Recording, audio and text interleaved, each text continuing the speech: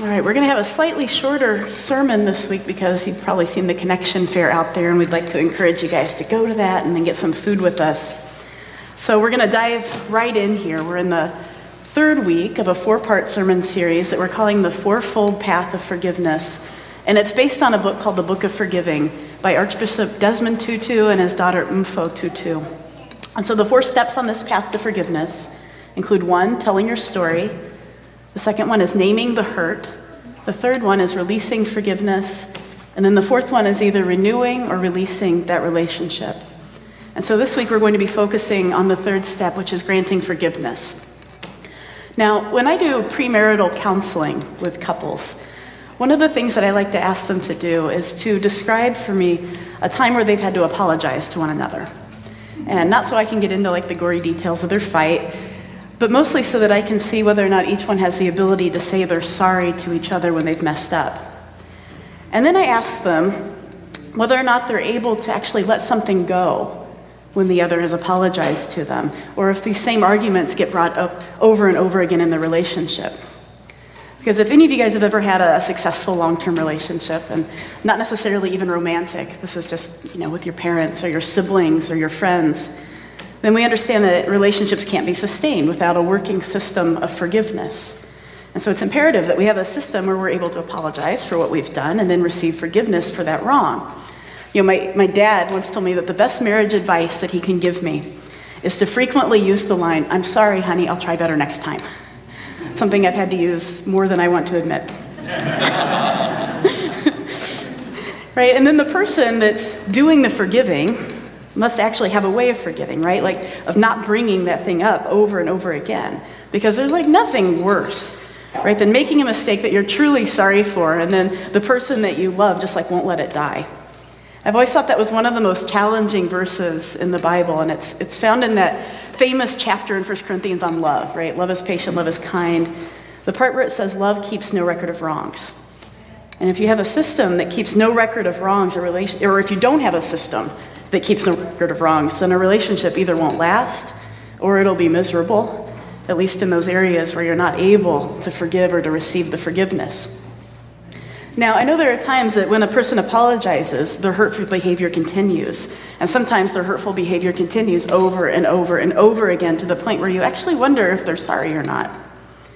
And I think that usually to me is an indicator of a time where you probably need to get some outside help, whether because there's an addiction involved, or maybe you need some help in learning how to communicate with one another because the issue is really with the way, your friend or your partner is talking to you.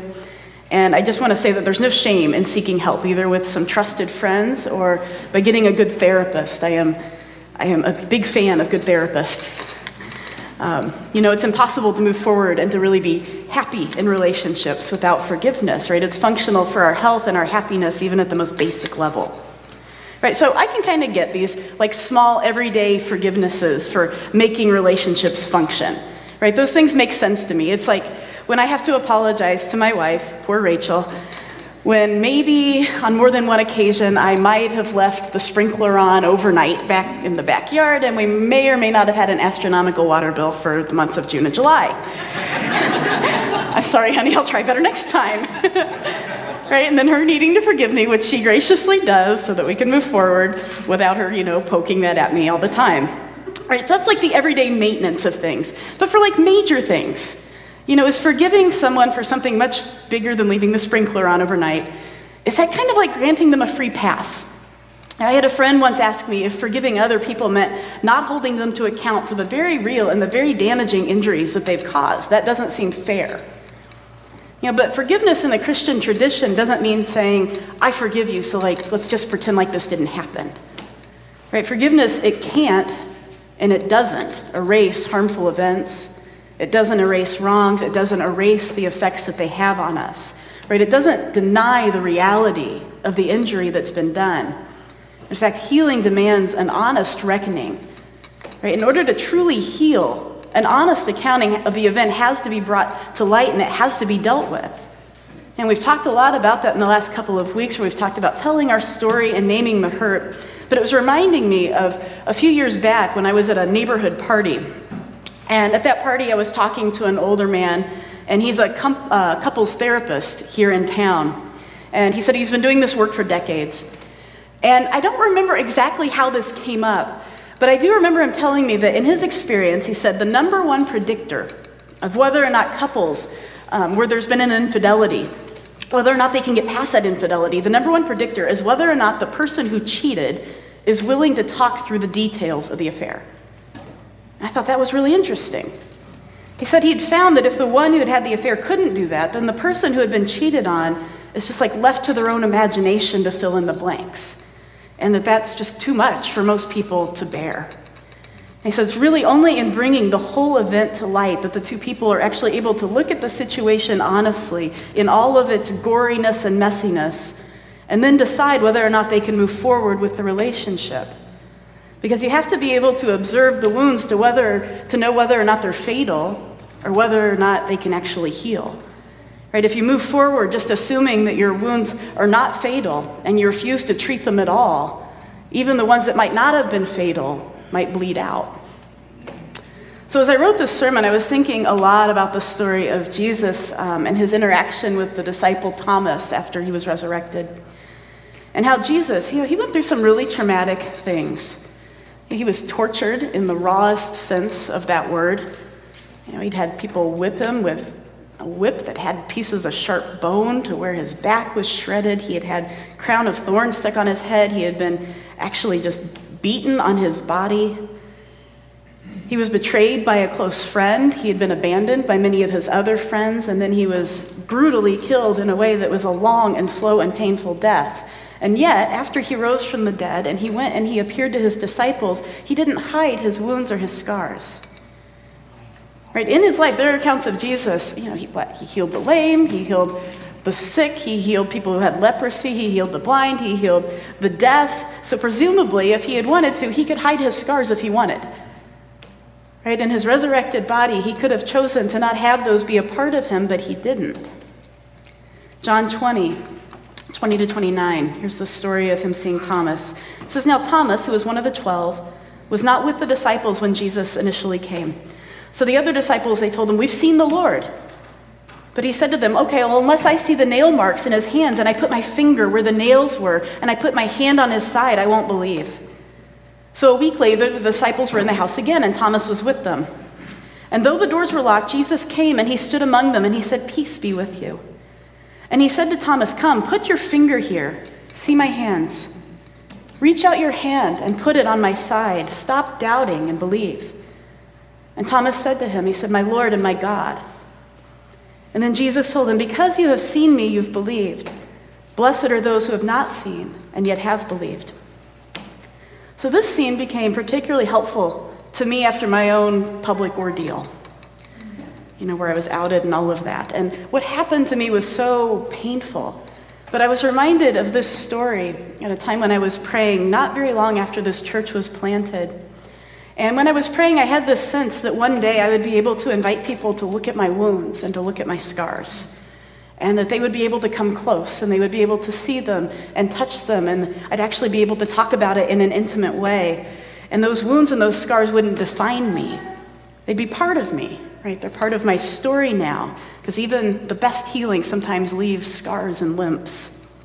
But those things are no longer a part of a story of victimization, but the story that comes after that.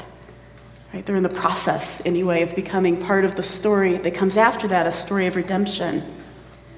So Jesus chose to keep his scars and to not pretend like the crucifixion and the torture and all that came before it never happened. It's written on his body. Right? The horror happened. His scars, they forced the disciples to come to terms with the story for what it was, not for what it was glossed over to look like.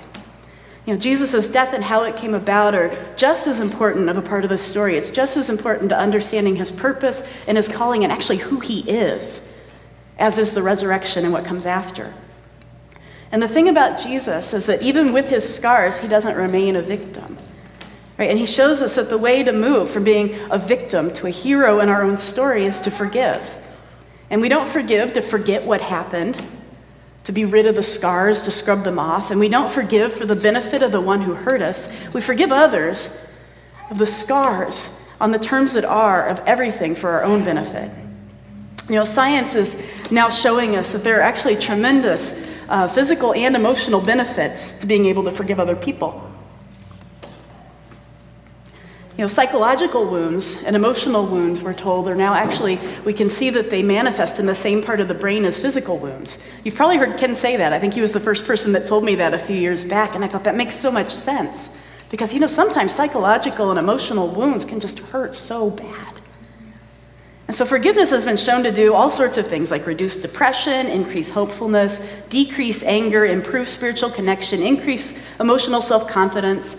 People who are able to forgive, they have fewer health and mental problems, they have fewer physical symptoms of stress, and all of these things are things that I would be willing to bet that we all want in our lives. When we can't forgive, we continue to be harmed by the perpetrator in very real physical and emotional ways. Right? The effect lingers. Desmond Tutu, he says, without forgiveness, we remain tethered to the person who harmed us. We're bound with chains of bitterness. We're tied together and trapped.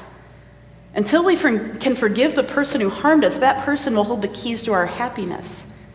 That person will be our jailer. When we forgive, we take back control of our own fate and our feelings. We become our own liberators. We don't forgive to help the other person. We don't forgive for others. We forgive for ourselves. Forgiveness, in other words, is the best form of self-interest. This is true both spiritually and scientifically, he says. Forgiveness is really taking back the power. Right? Someone's used their power over you to harm you, and this is taking that power back. And it has to be unconditional forgiveness. If we offer forgiveness to someone conditionally, we're placing the power right back into their hands. Let me give you a couple of examples. So let's say you were recently fired from your job, and you blame a vindictive boss. You've had a boss who's just been a total jerk.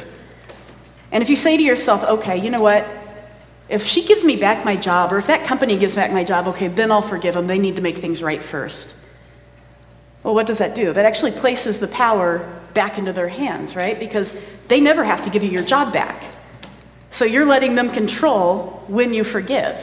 If you give me back my job, then I will forgive. And so then you can nurse your bitterness when they don't give you what you want, and the only person harmed in that scenario is you. Or if we maybe take it down a little bit here, we can imagine two siblings who are fighting. This is maybe a little more relevant to our everyday lives. And one of them says, I'm not going to talk to you again until you say you're sorry. I just thought, what sibling doesn't love it when their brother or sister says something like that to them? Right? I'm the oldest of 3 girls, and I still remember that feeling. It was like, oh, just you wait. I can outlast you. You will have to talk to me again long before I apologize. I mean, it's like, oh, the power. Desmond Tutu goes on to say, he says, the problem is that the strings we attach to the gift of forgiveness become the chains that bind us to the person who harmed us. And those are chains to which the perpetrator holds the key. We may set the conditions for granting forgiveness, but the person who harmed us decides whether or not the conditions are too onerous to fulfill. And so we continue to be that person's victim. So unconditional forgiveness is a way of actually shifting the power back to the victim.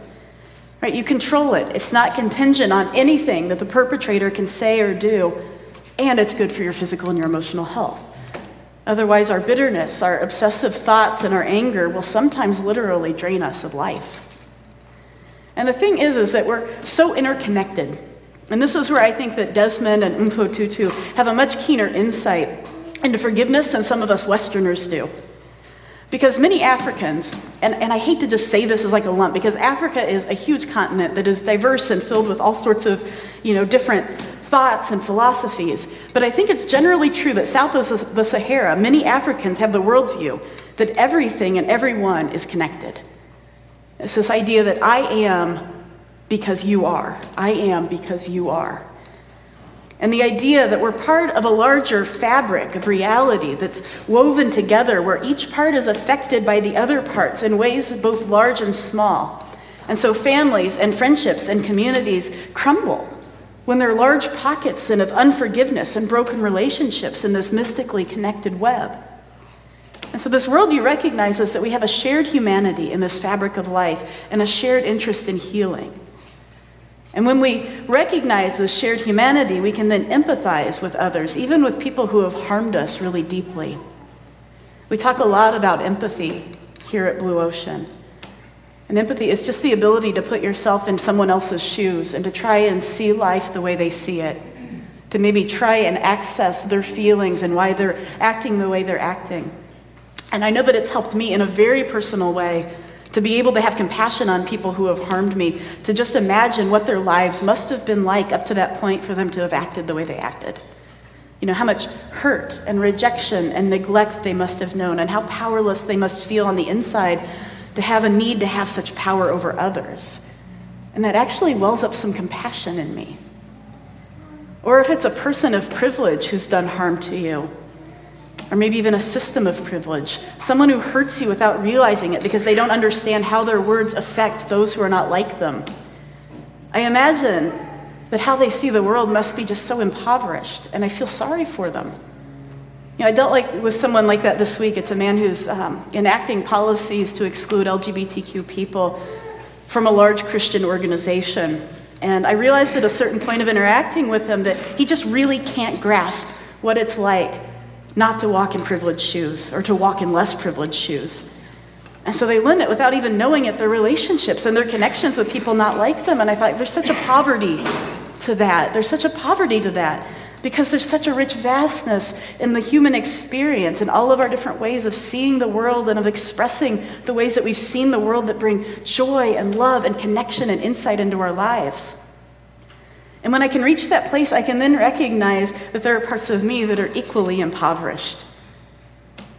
Because my own experiences, because of my own particular privileges that can limit my connections. And I can recognize that there are things that I do and I say that hurt other people, oftentimes unintentionally. And there are ways that I act that come out of my own sense of powerlessness or my own hurt or my own, stuff. Now, I might not be doing damage on the same level as some other humans. We're not all Joseph Stalin.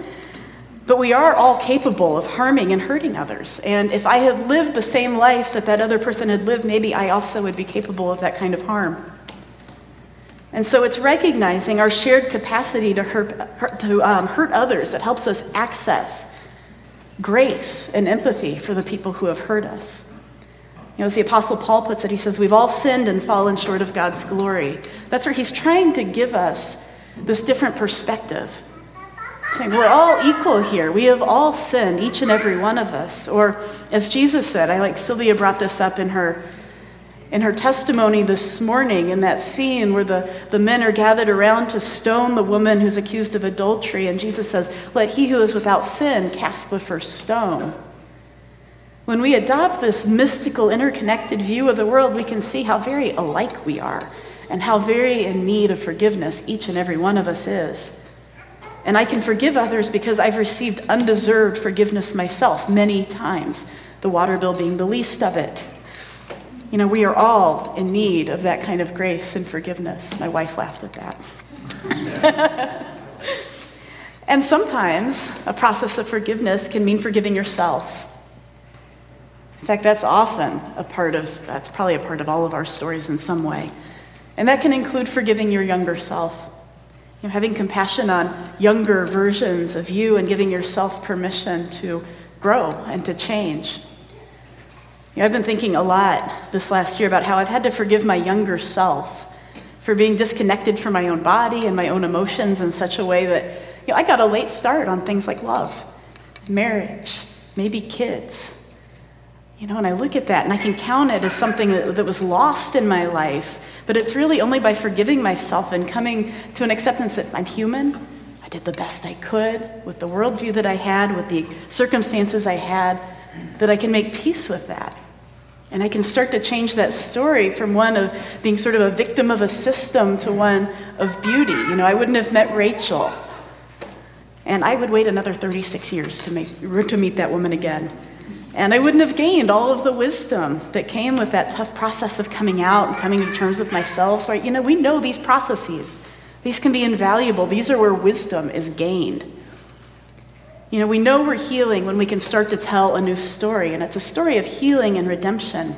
And so for me, that story includes Rachel. It includes all of you. It includes the bigger thing that God is doing in our nation, where he's making spaces for more gay people to connect with Jesus.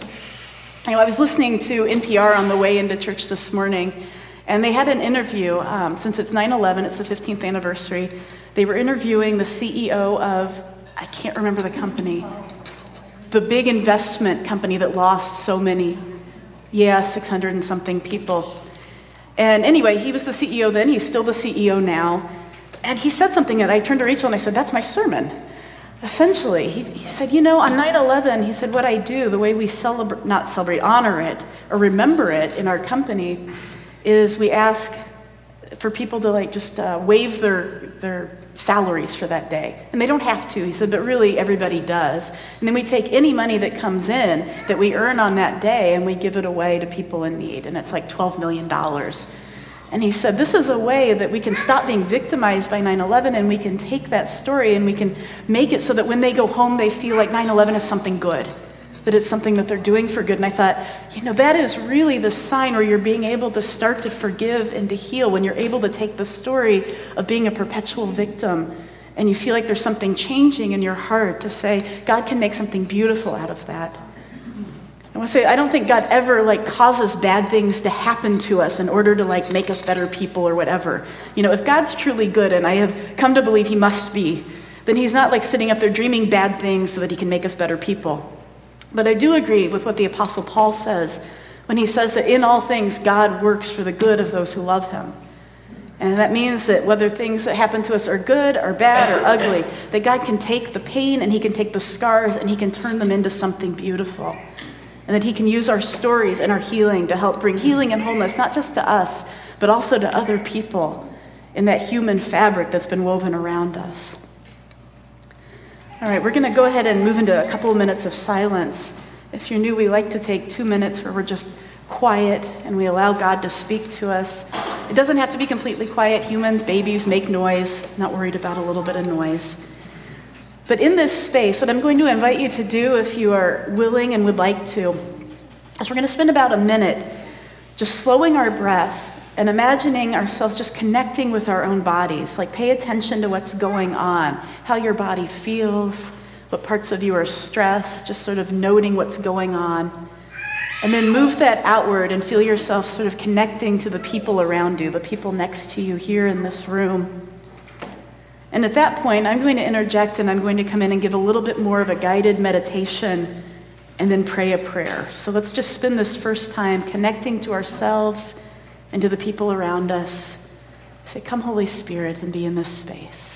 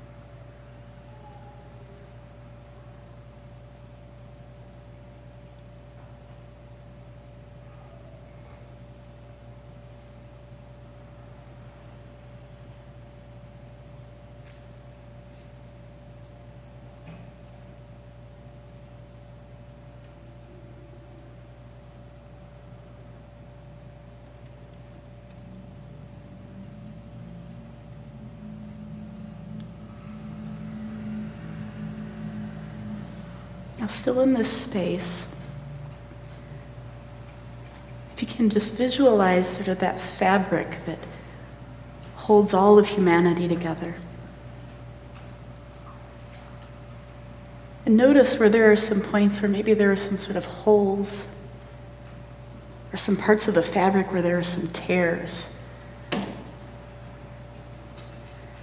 And we can imagine that those are places where there are pockets of unforgiveness, whether these are systems of injustice, or whether they're particular people that they represent to you, where there's a disruption in the system. And as we focus on those spaces,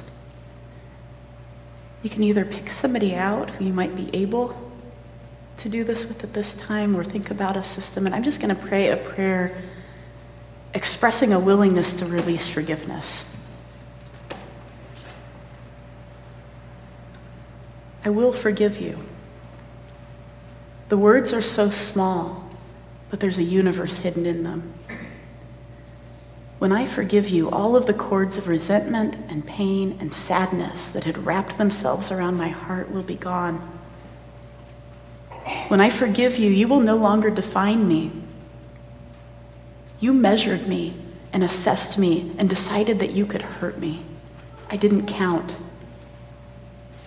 But I will forgive you. Because I do count. I do matter. I am bigger than the image that you have of me. I am stronger. I am more beautiful. And I am infinitely more precious than you thought me. I will forgive you. My forgiveness is not a gift that I'm giving to you. When I forgive you, my forgiveness will be a gift that gives itself to me.